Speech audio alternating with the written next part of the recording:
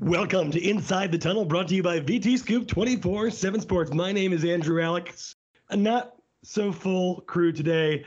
Doug Bowman is on some beach somewhere, but Matesis and Evan Watkins showing up to work today. How you guys doing?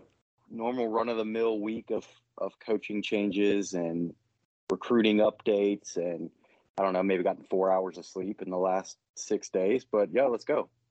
Yeah, we're working hard over here. We're hitting quotas. We're pumping out content like it's nobody's business, all while Doug takes the company money and goes on a little retreat, a little vacation, but much deserved for him. He chose a great time to go on vacation while we're all working over here. Hey, maybe if you guys try a little bit harder next year, you guys could be the award winner that gets the 24/7 Sports paid vacation. Alas, that is not the case. Doug Bowman in paradise and the three of us on a podcast to, I guess, delve deeper into the Brent Pry hire. Last time we spoke, it was less than 4 hours removed from the announcement of the hire, which obviously, given that we had recorded a podcast the night before and only really skimmed past the name Brent Pry, took us all by at least some degree of surprise. But the initial press conferences happened, and he started to make moves. So we'll start with that opening press conference. What were your thoughts? I don't think there's any other way to win a press conference than what he did. I mean, if that is what the job is, then he hit a home run. I mean, he knocked that press conference really out of the park, from circling it back to him beginning his roots in Blacksburg and, tying in Bud, tying in Frank, talking about the fans, talking about winning the state in recruiting. I think that from every angle you look at it, he checked every box in that press conference. He had, he was poised, he had charisma, joking about, down in New Orleans with J.C. Price in '95. And I think that he brought a lot of personality out. He's a big personality guy, which we haven't seen in a while. So, I think that was really good to see. I think he got Hokie Nation really on his back right there, right from the jump, that they will support him. The overwhelming support throughout the high schools over the last, 8 days or so has been really, really strong. I'm sure donations have gone up substantially for the Hokie Club. A lot of people buying season tickets, the outreach to fans, the quickness. He was willing to get everything together to talk to alumni and former players, getting up before the crack of dawn to meet with the Corps Cadets. I mean, the entire day was really a home run. From a PR perspective, you couldn't have asked for anything better. So, I was impressed. We knew he was a big personality. We knew to expect some of that, but I mean, I was really impressed sitting there watching it and then going back to transcribe part of it. Just the way he handled himself, the way he answered questions, the way he was genuine about it and really heartfelt. I think he truly does embrace the opportunity at Virginia Tech, which is something that the Hokies really need right now. Yeah, absolutely. And you have to wonder how long this PR tour was planned within the athletic department. Maybe even before they knew Brent Pry was going to be the guy. I'm sure a minimum requirement for the job was going to be that outgoing personality that could get the fan base going. So here you have them parading Brent Pry around as the anti-Justin Fuente, the guy that checks all those boxes that Justin Fuente has, a more antisocial, distant figure without ties to Virginia Tech, left a void in that upset a lot of the fan base. But most coaches win press conferences. Mate, is there anything that he's done in particular that has stood out that makes you think this guy gets it, or maybe pump the brakes a little bit? Because I've seen this fan base go from who, the moment this guy was announced, to falling in love with him at the press conference, to now it seems like everyone wants to take up the jeans and leather jacket look just because he rocks it all the time. Yeah, certainly. That was probably the most impressive thing, going to the half times of both the men's and women's basketball teams and rocking that leather jacket around. But I think when you look at Brent Pry and what he's been able to do, it goes back to your point of being the outward facing personality that Virginia Tech Hokie fans deserve.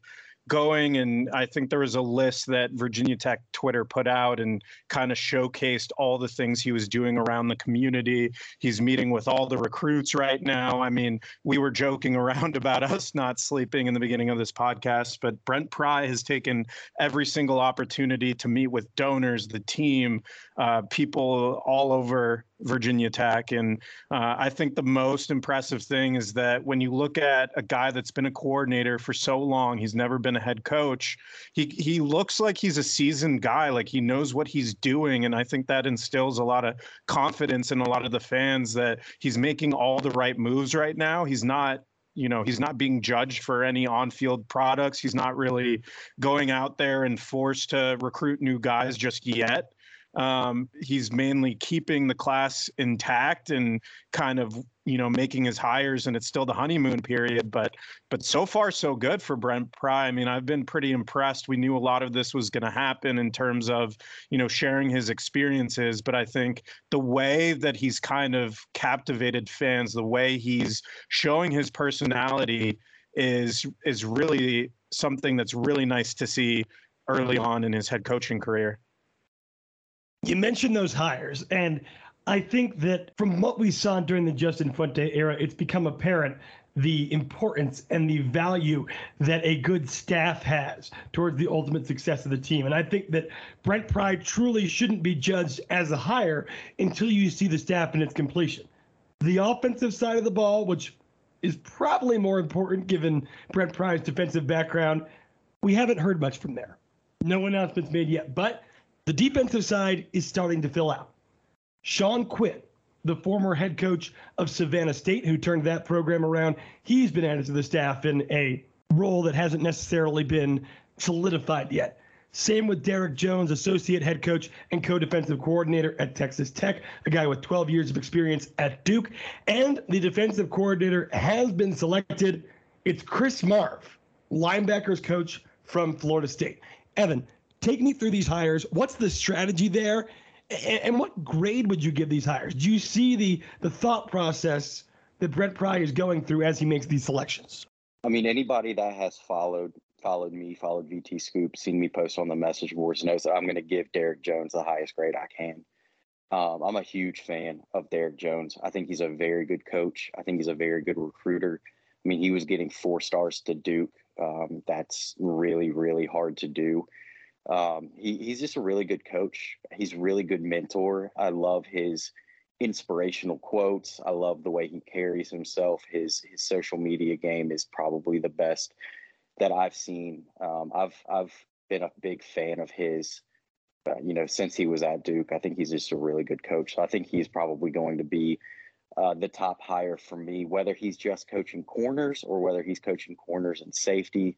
I think if you can pair him with Ryan Smith, that would be my scenario right there, would be to make Smitty the safeties coach and let Derek Jones run the corners. I think you have 2 huge outgoing personalities that can recruit really well and might be able to bring back some of these big time players to go play for DBU that we used to see under Torian Gray. So I think that those 2 guys could do really well there if they can get if they can retain Smitty. I know he's kind of going between a couple offers right now. A couple different schools are interested in him. So if Virginia Tech can retain him, I think that would be huge. Sean Quinn is interesting to me. We don't really know a whole lot about him because of his experience more at lower levels, but what he did at Savannah State was pretty miraculous, to be honest. The turnaround that they had in about 2 years for a guy that wasn't even on a contract as a head coach. I can't fathom that, being in this business, but no agent, none of that. He was a regular run-of-the-mill, everyday employee of the university, making like $90,000, turning around a football program that didn't even have a dedicated weight room, didn't have a nutrition schedule, didn't have anything like that. None of the amenities that you would see in college football, and he was able to turn that program around. So it's clear he knows how to coach football. It's clear that he knows how to relate to players. He's got deep recruiting connections. I think some people may overlook that, but the fact that he was at Savannah State and being able to pull some of the guys that he was able to pull and being able to work the transfer portal, he built trust with a lot of high school coaches throughout Georgia and Florida and maybe Alabama and states like that as well. But he's got a really good recruiting footprint there and a really good network that he should be able to utilize. The big question will be, what does he fit at Virginia Tech? They've been really vague with that, and I think that is by design right now. We were hearing linebacker coach, but Chris Marve changes that because that's what he's been his whole career. So is he the D coordinator or linebackers coach now? What does that mean for Sean Quinn? Honestly, I think Sean Quinn would be dynamite as an advisor to Brent Pry, as an off-the-field guy. Can you do that right now? I think it's smart the way that Virginia Tech worded everything and got him hired and was able to get him on the road recruiting. But will he be an on-the-field coach? I'm really interested to see how that plays out. Could he be a co-D line coach with J.C. Price? Could he be an advisor? Could he be a QA? We don't really know right now where he's going to fit in. What we do know is Brent Pry really trusts him. And he is an outsider to Virginia Tech. So that checks my boxes as a really good special advisor, what people would call as the kill role that Jerry Kill did at Virginia Tech. You need somebody that's not a yes man to the university, and you need somebody that's an honest evaluator of talent and of a football program. And we can tell by his experience that he has that. So maybe that's going to be his future calling there. Chris Marve is another one that's a little interesting to me. I think Florida State maybe wrote him off a little early. He did do well, in my opinion, trying to rebuild their defense a little bit. They have been in a rebuild. To rebuild the defense, the linebacker play seemed to get the most out of his players there. Now, he's not a go out and be a dynamic recruiter. He's not Smitty. He's not, Derek Jones. He's not any of these guys that have that huge outgoing personality that can go out and relate to anyone and recruit really well. But he's a good X's and O's coach from what I see. He's relatable to certain people. Obviously, he landed Alex Orji's two older brothers at Vanderbilt. He's smart. He's got a degree from Vanderbilt. He played there. That's the connection with him and Chris Pry. Brent Pry. I think he had a vision of bringing in someone that he trusts to be the D coordinator that he can mold. We heard him at his introductory press conference talk about how much he learned from Bud. And we've heard throughout his career him referencing the mentorship he had with Bud and how he was a Bud disciple. I think this is something similar. I think he's bringing in somebody that isn't going to bring in their own system. He's not bringing in somebody that brings in their own ego. He's bringing in somebody smart that he's worked with before, that he's coached with, or he's coached personally, and is going to mold them into being a D coordinator. Does that mean that Virginia Tech's D coordinator is now learning on the job? It absolutely does, which is a risk. It's a risk for anyone. But when you have Brent Pry, who is known as a very good defensive coordinator calling the shots, you can take that risk because, Brent already said he's going to call the defense for at least the first year. It might be longer. It all is going to depend on how quickly he can trust and mold Marvin to being his kind of successor at the D coordinator position. So I think that's a risky hire, but I think it's an interesting hire. It's something that maybe I wouldn't have done, but I can understand the thought process behind it. And then I think retaining J.C. Price was just a slam dunk. J.C. Price is beloved by the fan base now after beating UVA, smoking cigars in Scott Stadium, "This is my school, this is home" quote that was everywhere on ESPN. He relates to recruits, he relates to alumni, he relates to the university.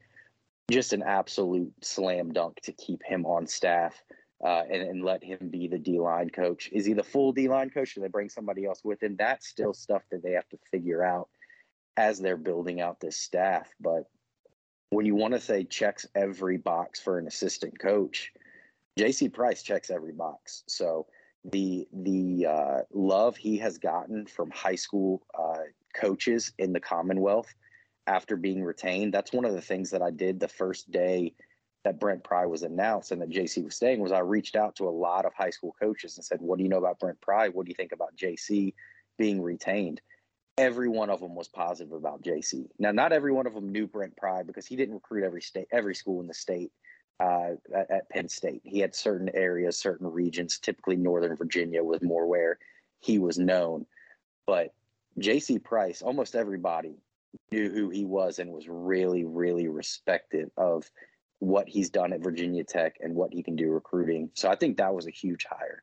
Obviously, finishing out this staff has to be a huge priority, and that offensive side is very quiet. So either they got something big planned or there's something going on. There's a reason they won't announce anything yet. But on the defense so far, I'm liking what I'm seeing. Yeah, certainly interesting. And I think that one thing that the Derek Jones hire does solidify is when Brent Pry said we're going to recruit our footprint, that doesn't just include Virginia, right? And while Pry has experience recruiting the Mid-Atlantic region, he's not so familiar with Georgia, North Carolina, South Carolina, Florida, where Virginia Tech's had a lot of success. You need someone with the connections there, and it's God's work to bring 4-star recruits to Duke University on anything other than the basketball court. So I think the Jones hire is particularly strategically useful, if you will.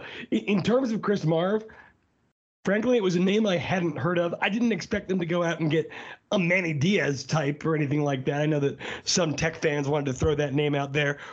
When you have a defensive-minded head coach, he wants to implement his own scheme. He doesn't want another big figure who expects big responsibility right away. This defensive coordinator could be calling the defense after spring practice. It could take a few games. Price said in the press conference, he doesn't know. So going with a little more of a low profile, a younger guy, upward trajectory makes all the sense in the world to me. And now, assuming that you might have been able to save a little money here, that's even more money in the pot when you hire your offensive coordinator. Yeah, and I just want to jump in quickly on Chris Marve because I think out of all the coaching hires so far, he might be the most controversial. Obviously, everyone knows what you get in J.C. Price, Derek Jones, Sean Quinn being kind of that advisor, Jerry Kill type. But Chris Marve, not a lot of people were expecting his name. And I think when you look at the staff as a whole and Brent Pry and his pride in himself and his system that is, modeled after Bud Foster and whatnot, he wants to implement that. And if you're going out there and hiring someone that's an $1 million coordinator out there on the market, you mentioned like a Manny Diaz. Imagine if he came to Virginia Tech. But, you want to find a guy that at least will listen to your ideas, someone that will implement what you want to run. And it sounds as if the first year will be Brent Pry's system. He'll be calling most of the plays. And Chris Marve is a very meticulous, detail-oriented type of coach. He's only 32 years old. And I think, a lot of the fan base kind of reacted to some of the negative stories about his recruiting experiences. I did talk to some of the Florida State guys over at 24/7 Sports, and it seems a little overblown saying that, he was a terrible recruiter. It seemed more like he was someone that took very underwhelming group of Florida State linebackers and really got the most out of them, made them one of the strong points of the Florida State defense. Maybe that's not saying too much, but he really is a developer of talent. He's a guy that knows all the details, knows how to maximize potential, and getting caught up in those details, takes away from a lot of the recruiting. And you think of these big time coordinators, they're typically not the star recruiters on a staff. Putting him on a more on the field role where he can kind of highlight those experiences of maximizing talent, game planning, looking at every single detail, I think is a way to make a guy that has been on 3 rising stars list into, a household name at defensive coordinator. So I think it's a hire with a bunch of potential. I wouldn't put too much weight into his ability to recruit. He's clearly a former player not too long ago that's 32 years old. He relates well to his players. I think it was more of putting in that extra effort, being tireless on the recruiting trail, that he didn't live up to par at a school like Florida State, where you have to do both at a high level. Putting him more to an on the field type of role, I think, will really maximize the skills that he has. And the trust of Brent Pry, putting that in him, I think is really crucial to judging this hire down the road. Yeah, let me jump in there a little bit too with what Matei was saying. Is I think people might look at that and say, because I've seen the stuff, I've seen the things that were written, by some of the Florida State fans, that he wasn't a great recruiter and this and that. And I want to be honest here. Virginia Tech's recruiting and Florida State's recruiting are not on the same playing field. Okay, like Florida State should always out-recruit Virginia Tech. They have better access to the locality. To a lot of big time players. They have a history, they have a pedigree. They should be able to recruit really well. So if you're a guy that doesn't recruit well to them, and you put them in a different situation, can it look like they're a better recruiter? I think it can. If he's landing high 3-star guys at Florida State or low 4-star guys at Florida State, that might be a questionable thing to their standards. But you put that in Blacksburg, and that can actually be considered doing above par, depending on what they, how things shake out and the players that you can bring in. So, I think that some of it is also overblown. I agree with Matei on that. But I do think, kind of the way that Brent Pry was at Penn State as a D coordinator, he wasn't necessarily the guy that was the boots on the ground recruiting. He was the guy everybody came to on official visits. He was the guy, when you step foot on campus, you went to his office to learn about the defense and why you should play for him.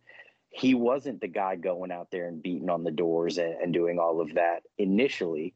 He was more of the closer guy behind the scenes, doing the in-homes and all of that. If you can have Chris Marve doing that and focusing on the play on the field, the X's and the O's, and being molded into a traditional defensive coordinator, not somebody that's learning on the job, I think it can be really, really beneficial. It's clear that he can relate to some guys. I mean, Alex Orji's older brothers related to him really well when he recruited them to Vanderbilt. And I believe one of them was a 4-star out of high school. I'm not 100% sure of that, but I believe one of them was. So I think he has the ability, depending on the certain role and the expectation that's placed upon him. I'm not, there's a lot of people out there that may have knee-jerk emotionally already written Chris Marve off. I'm not writing him off. I'll admit it's a risk for Brent Pry. It's a risk for Virginia Tech, but I'm not writing anything off yet. I mean, it's been 3 hours since the guy's been hired and 8 days since Brent Pry took over. So let's give him a little bit of breathing room and see what happens after a cycle or two. So I want to turn to the recruiting side, where Brent Pry and what is basically his entire staff at this point have been hard at work on the road. We've seen some decommitments, unsurprisingly. Jackson LaHoy from Texas, DeAndre Martin decommitted as well, but they add a 4-star in Benji Gosnell, and they've been trekking around the Commonwealth to try to keep some of these guys in the boat. How do you secure a guy like Benji Gosnell without having an offensive staff in place? And on the other side of that coin, you go into Ramon Brown's house without an offensive coordinator. Is that just a hi, nice to meet you, please hang on and wait and see who we hire and see if you like him situation?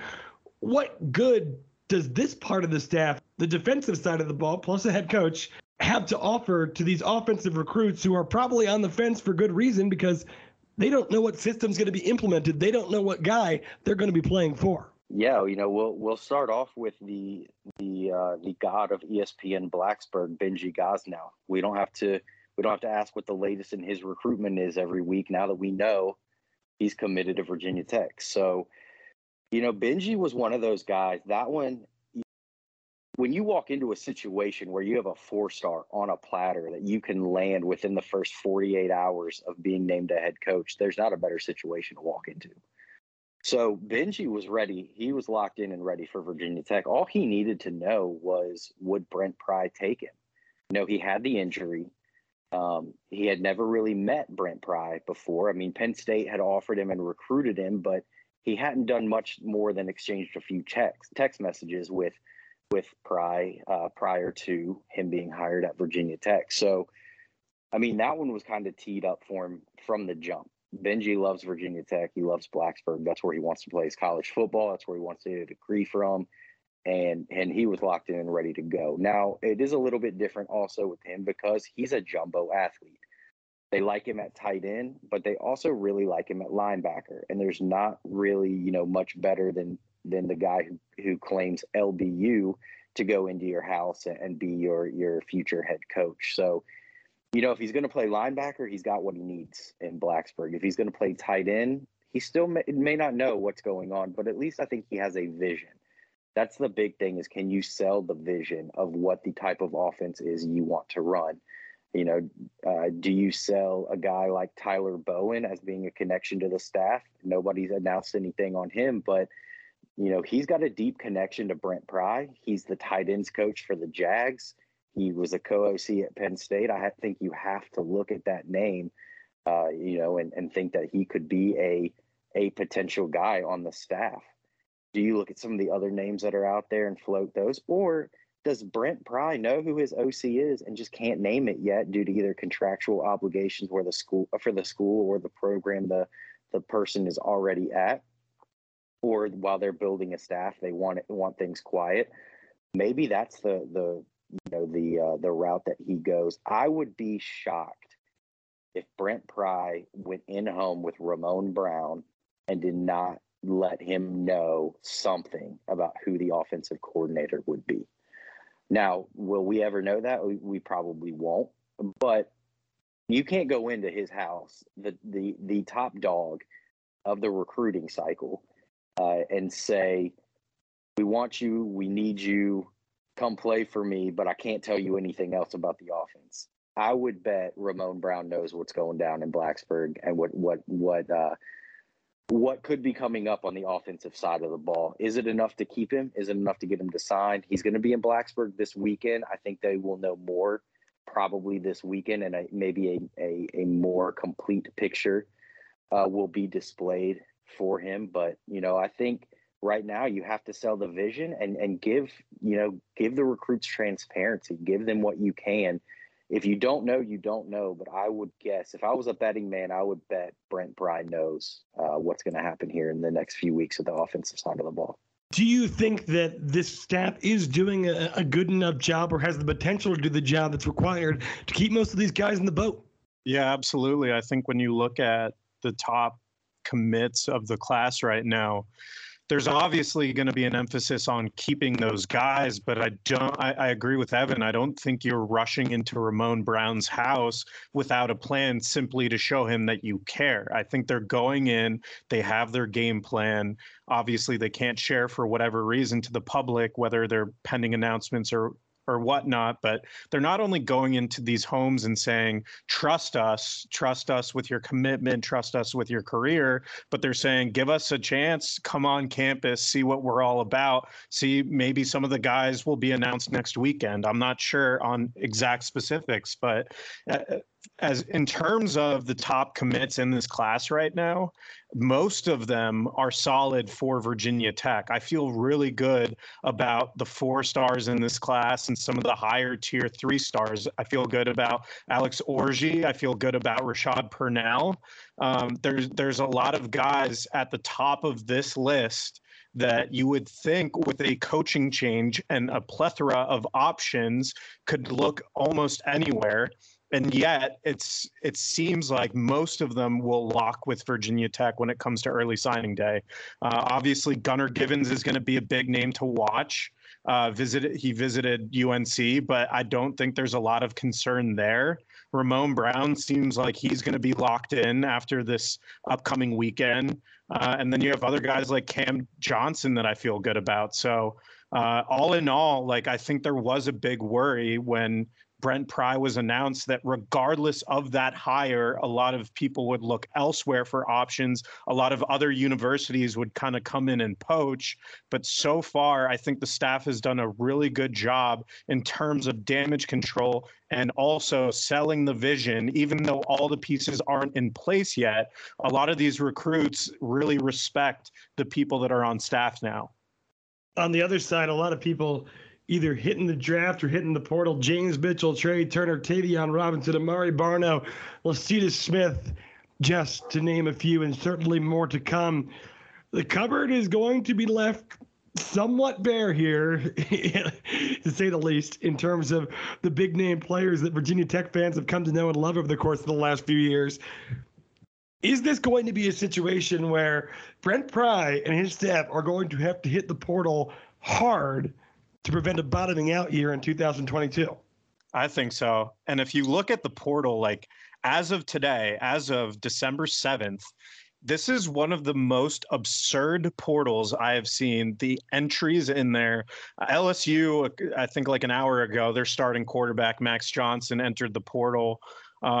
There's so many names in there in terms of quarterbacks, wide receivers, running backs. Jamias Griffin just entered. I mean, there's a lot of ties to a lot of people that are in the portal right now.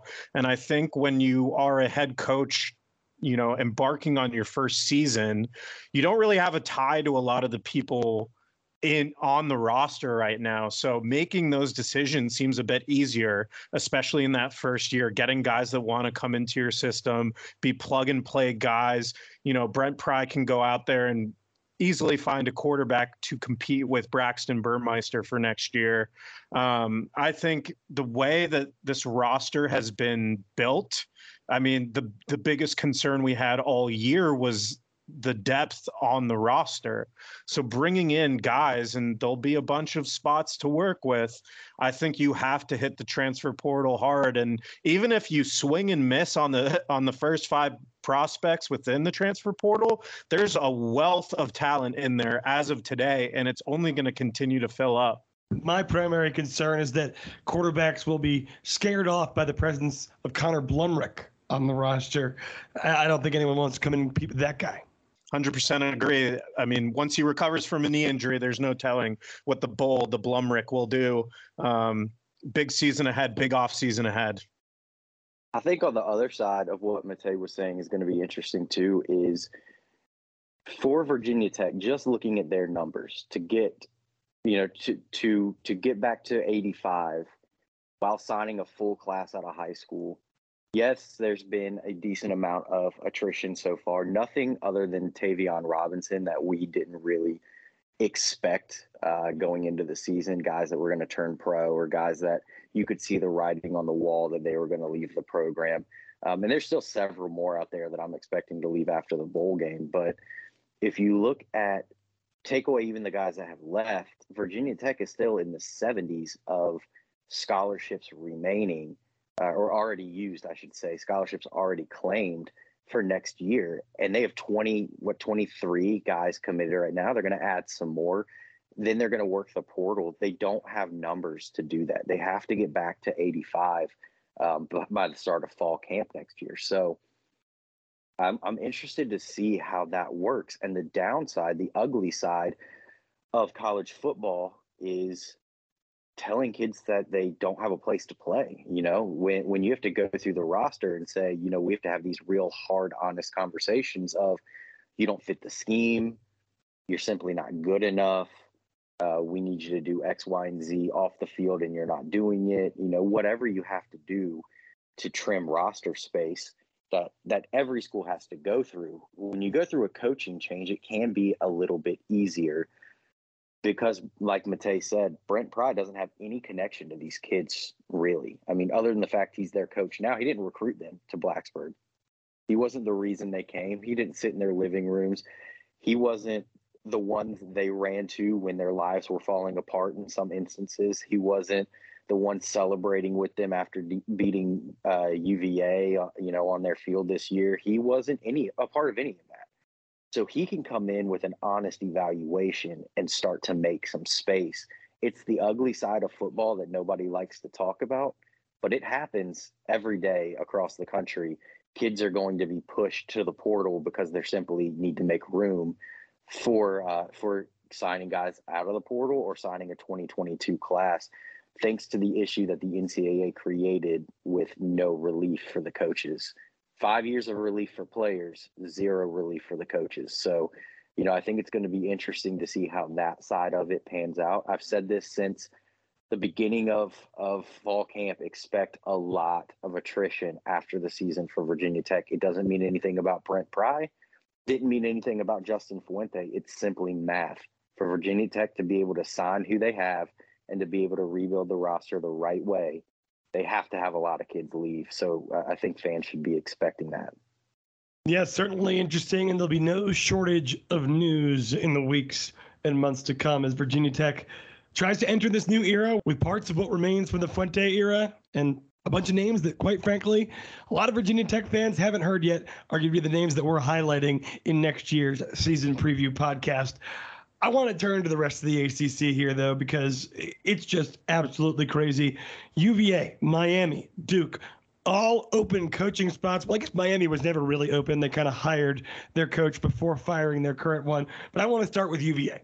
In my radio career, I've never been more thrown off by a piece of information I learned while on the air than when I got the update that Bronco Mendenhall had resigned as the head coach of the University of Virginia.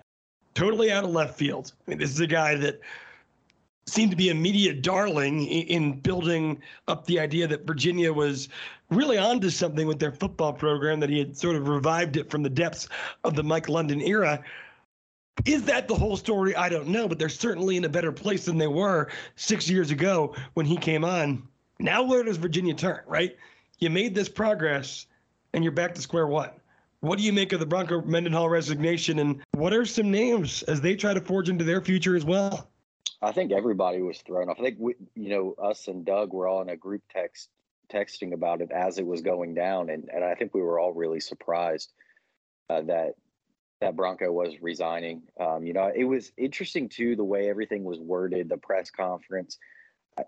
I don't really know what to make of it. We've heard that he was maybe being pushed to make some changes and refused to make the changes and resigned. And there's been some other rumors going around, but I'm not in tune enough with Virginia to know what happened there. But it was definitely shocking. I didn't expect that one to open this year. I think we all kind of looked at the landscape and we could see other ones opening, but that one was definitely a surprise. And then the way that they've handled the coaching search has been really kind of baffling. We've heard that they would go maybe for a big time experienced guy, and then 48 hours later it sounded like they were going to go get Ricky Rand from Old Dominion and bring him up.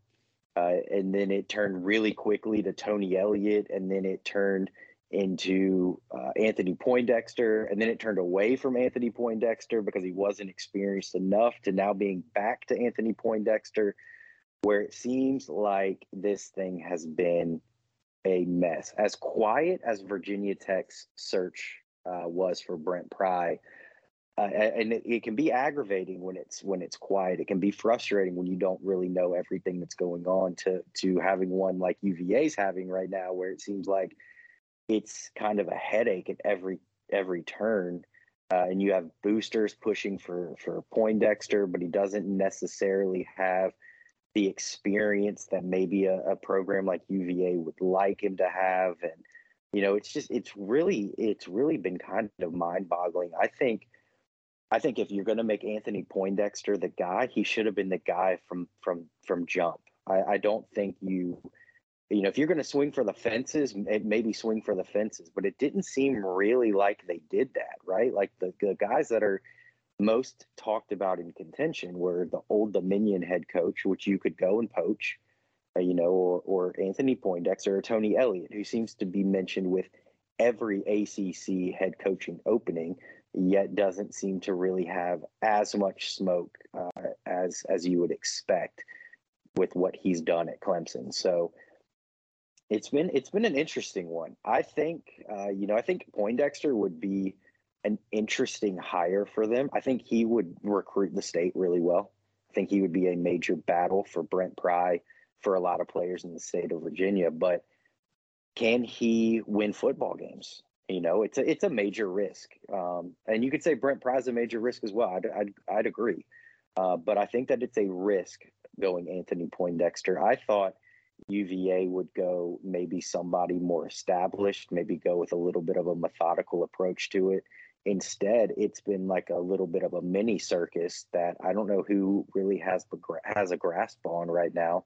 But I'd say the clubhouse leader might be Poindexter, and I think it would be an interesting hire for them on multiple levels. But I think Dex is a good coach. I think he's got a really bright future. I think he's there were rumors he could be the D coordinator at Virginia Tech until today when Marv was announced. So, I think that one would be interesting, and it would definitely cause some interesting recruiting battles in the state of Virginia between him and Brent Pry.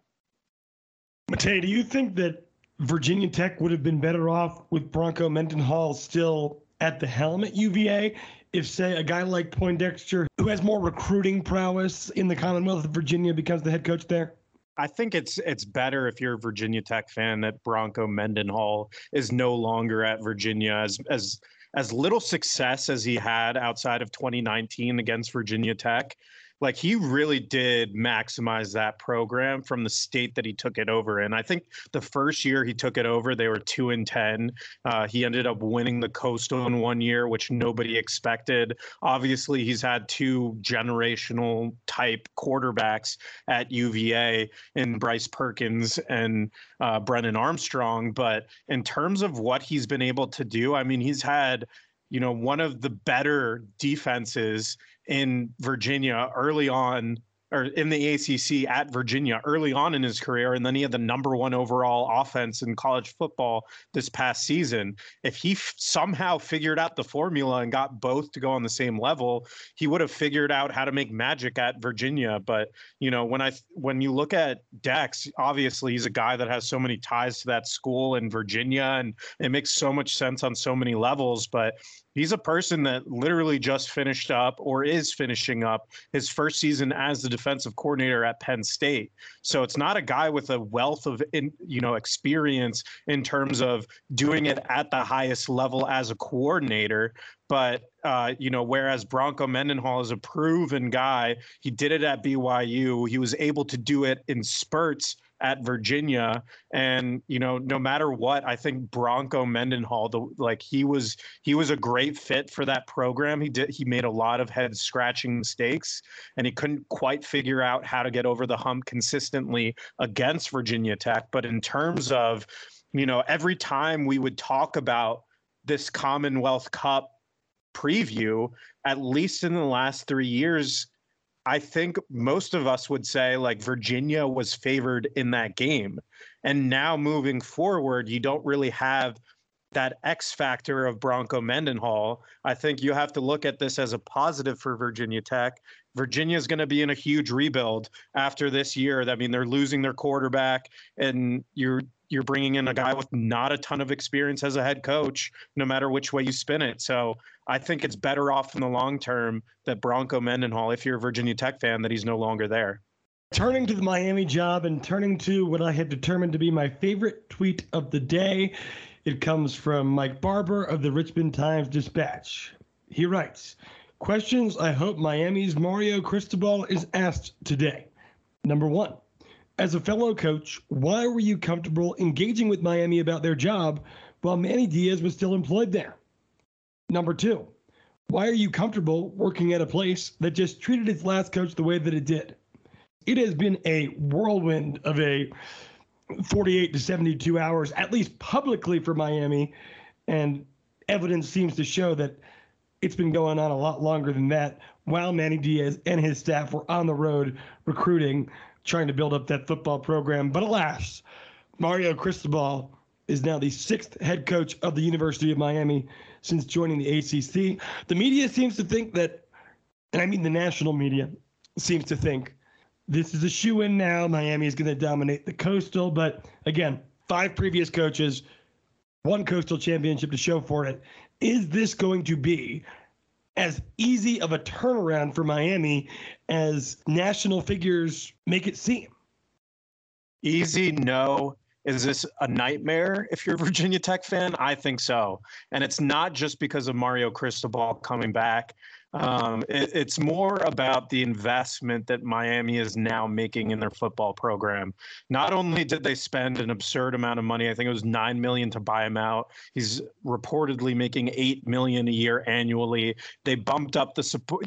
Virginia Tech had maybe a week to bask in the glory of revving up their support staff and assistant coaching pool, being next to Clemson in the ACC. And Miami says, hold my beer, we're coming in. And I think they overtook Clemson as the highest pool for support staff and for their assistant coaching positions. It's already rumored that Joe Brady has mutual interest. The former Carolina Panthers, the Broyles Award winner at LSU, has interest in joining Miami. So you pair him with Mario Cristobal, that has been a proven recruiter at every single stop. He's kind of, the perfect figurehead for Miami. I don't know much about his coaching tactics. All I know, he was a former offensive lineman there. I watched his press conference today. I wanted to run through a wall. He's a guy that will absolutely dominate the trail, especially in Miami, keeping guys at home, which I think that, they've struggled with in recent years. And if you bring in capable minds like a Joe Brady, someone on the defensive side that's, an equivalent, I think you're looking at a major problem. And before, it was the commitment to the Miami football program under Manny Diaz. And now it's, rolling out the red carpet for pretty much everything. I think the turnaround will not be easy. I don't think this is going to be, a college football playoff contending team within the next 2 years. But beyond that, all bets are off. I think they'll have the talent. There's no excuse not to get it done. Yeah, I think when you talk about recruiting, like we talked about earlier with Florida State, Miami recruiting is also on another level. Look at where they are. Like, they're in the hotbed of talent for the Southeast. They're right there. You should be able to sign your whole class without going 10 miles outside of campus, right? So recruiting will be fine. The issue with Miami, every year Miami is back. They're like they're the winners of the offseason every year. But when you look at Miami and you look at, back in their heyday, back when they were, the dominant team in college football, half of that stuff wouldn't go on in today's college football game. Like, a lot of that type of mentality has gotten washed away over the years. So, I think he's going to be a great recruiter. I wouldn't expect anything less. I think they'll throw a ton of money at a problem that may or may not be fixable by money. But I think there's a deeper issue at Miami. I mean, we just talked about the fact that they hired a guy while still employing another one.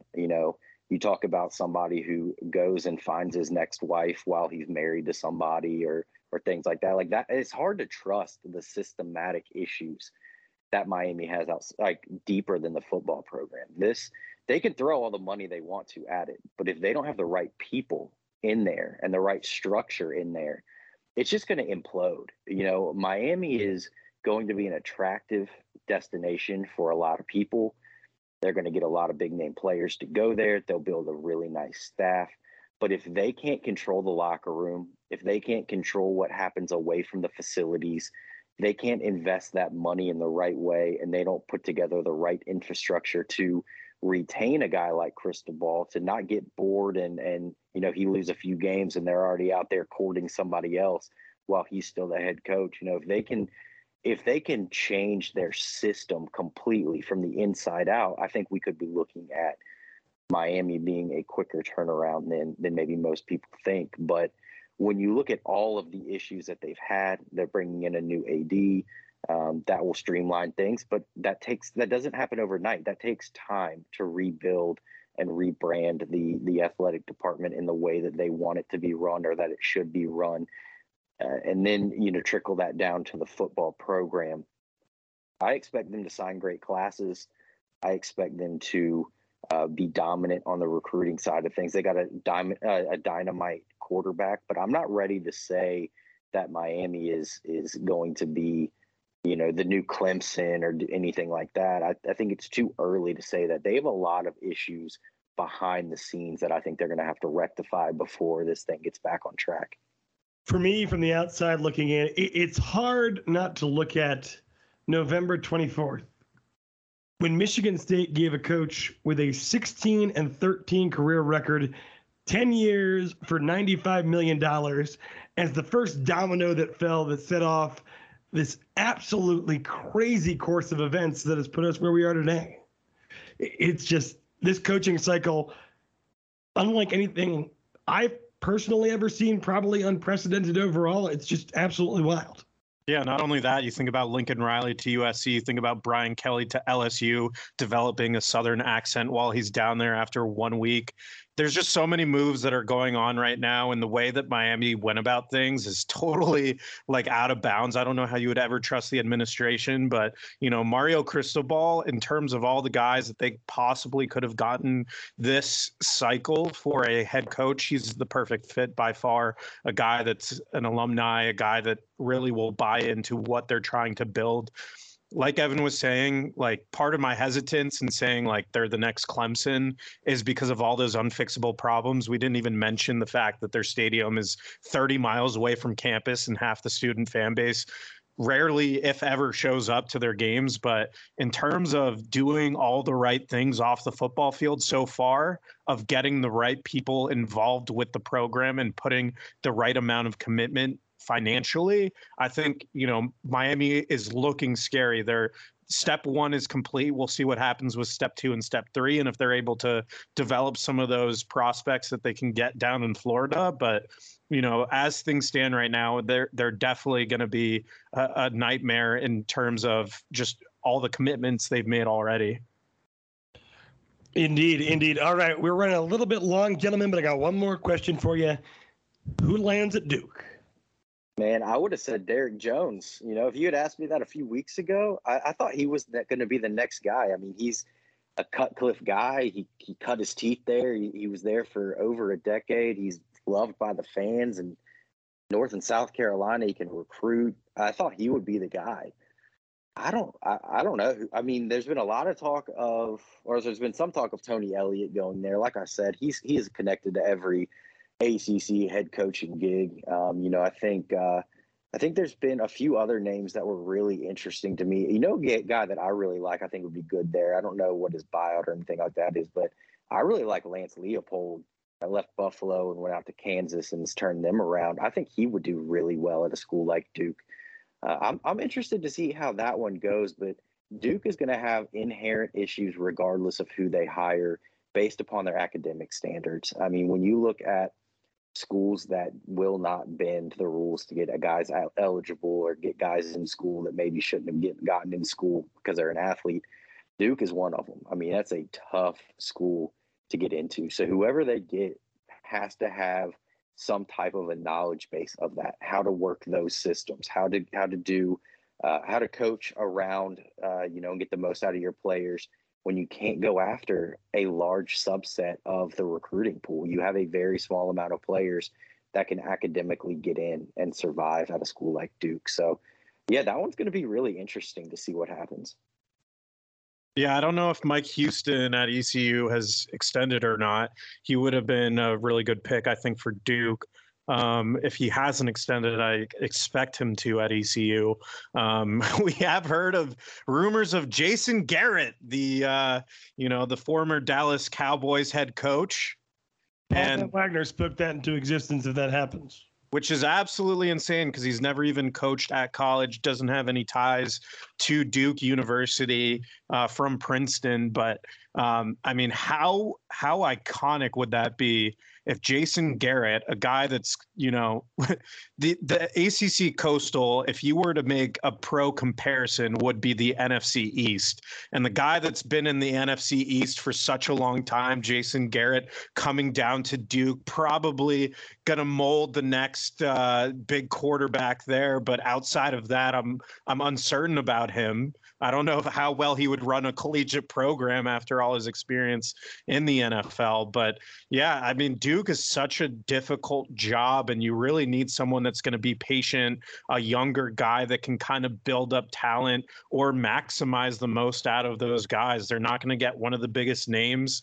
And so that's why it's so interesting, because they're linked right now to coordinators at Clemson. They're linked to NFL experienced guys. And then, you know, you're looking at G5 head coaches. So they're pretty much linked everywhere except for Power 5 head coaches. And I'm really curious to see what they do. I mean, it's such a difficult program that you really have to be the right type of personality to take that over and really hope to build something out of Duke. It'll be interesting, you know, when we're talking about Duke, when we're talking about all these other coaching jobs that aren't opened or will open, and Jamie Chadwell remains the head coach at Coastal Carolina. It seems like the media might have liked that one a little more than athletic directors across the Power 5. All right, we have talked a lot. Couldn't even get to basketball. By the next time we talk, there'll probably be a new offensive coordinator, but we can get to the hoop stuff as well. We got Cornell tomorrow night, that being Wednesday night, before taking on Dayton over the weekend. Virginia Tech certainly can't afford to lose to Cornell, but really needs to pick up a quality win against Dayton as well, now that they've lost 3 of their last 4 against quality competition. Any last words, gentlemen? Yeah, I'll just say keep an eye on Tavion Robinson. It looks like Kentucky has become a front runner for him in the transfer portal, but I know some of the guys at Virginia Tech are really pushing him to stick things out a little bit longer and stay with Virginia Tech moving forward. So that'll be an interesting storyline to watch with all the NFL declarations all over. Tavion Robinson would definitely be a huge piece to keep in the fold in Brent Pry's upcoming first season. Yeah, official visits are back this weekend too. A lot of kids coming to campus for their second officials commits that get that extra waiver from the NCAA to take a second official. We get to see Brent Pry and learn more about the staff, learn more about the vision moving forward. So big weekend ahead. Early signing day starts next week. So it's nose to the grindstone for these guys. Indeed, indeed. All right, folks, rate, review, and subscribe to this podcast. As always, check out vtscoop.com, part of that 24/7 Sports Network. Doug, enjoy the rest of your trip because it's back to work when you get home. I am Andrew Alex from Metasis and Evan Watkins. We thank you for joining us. We'll talk to you next week. Until then, go Hokies.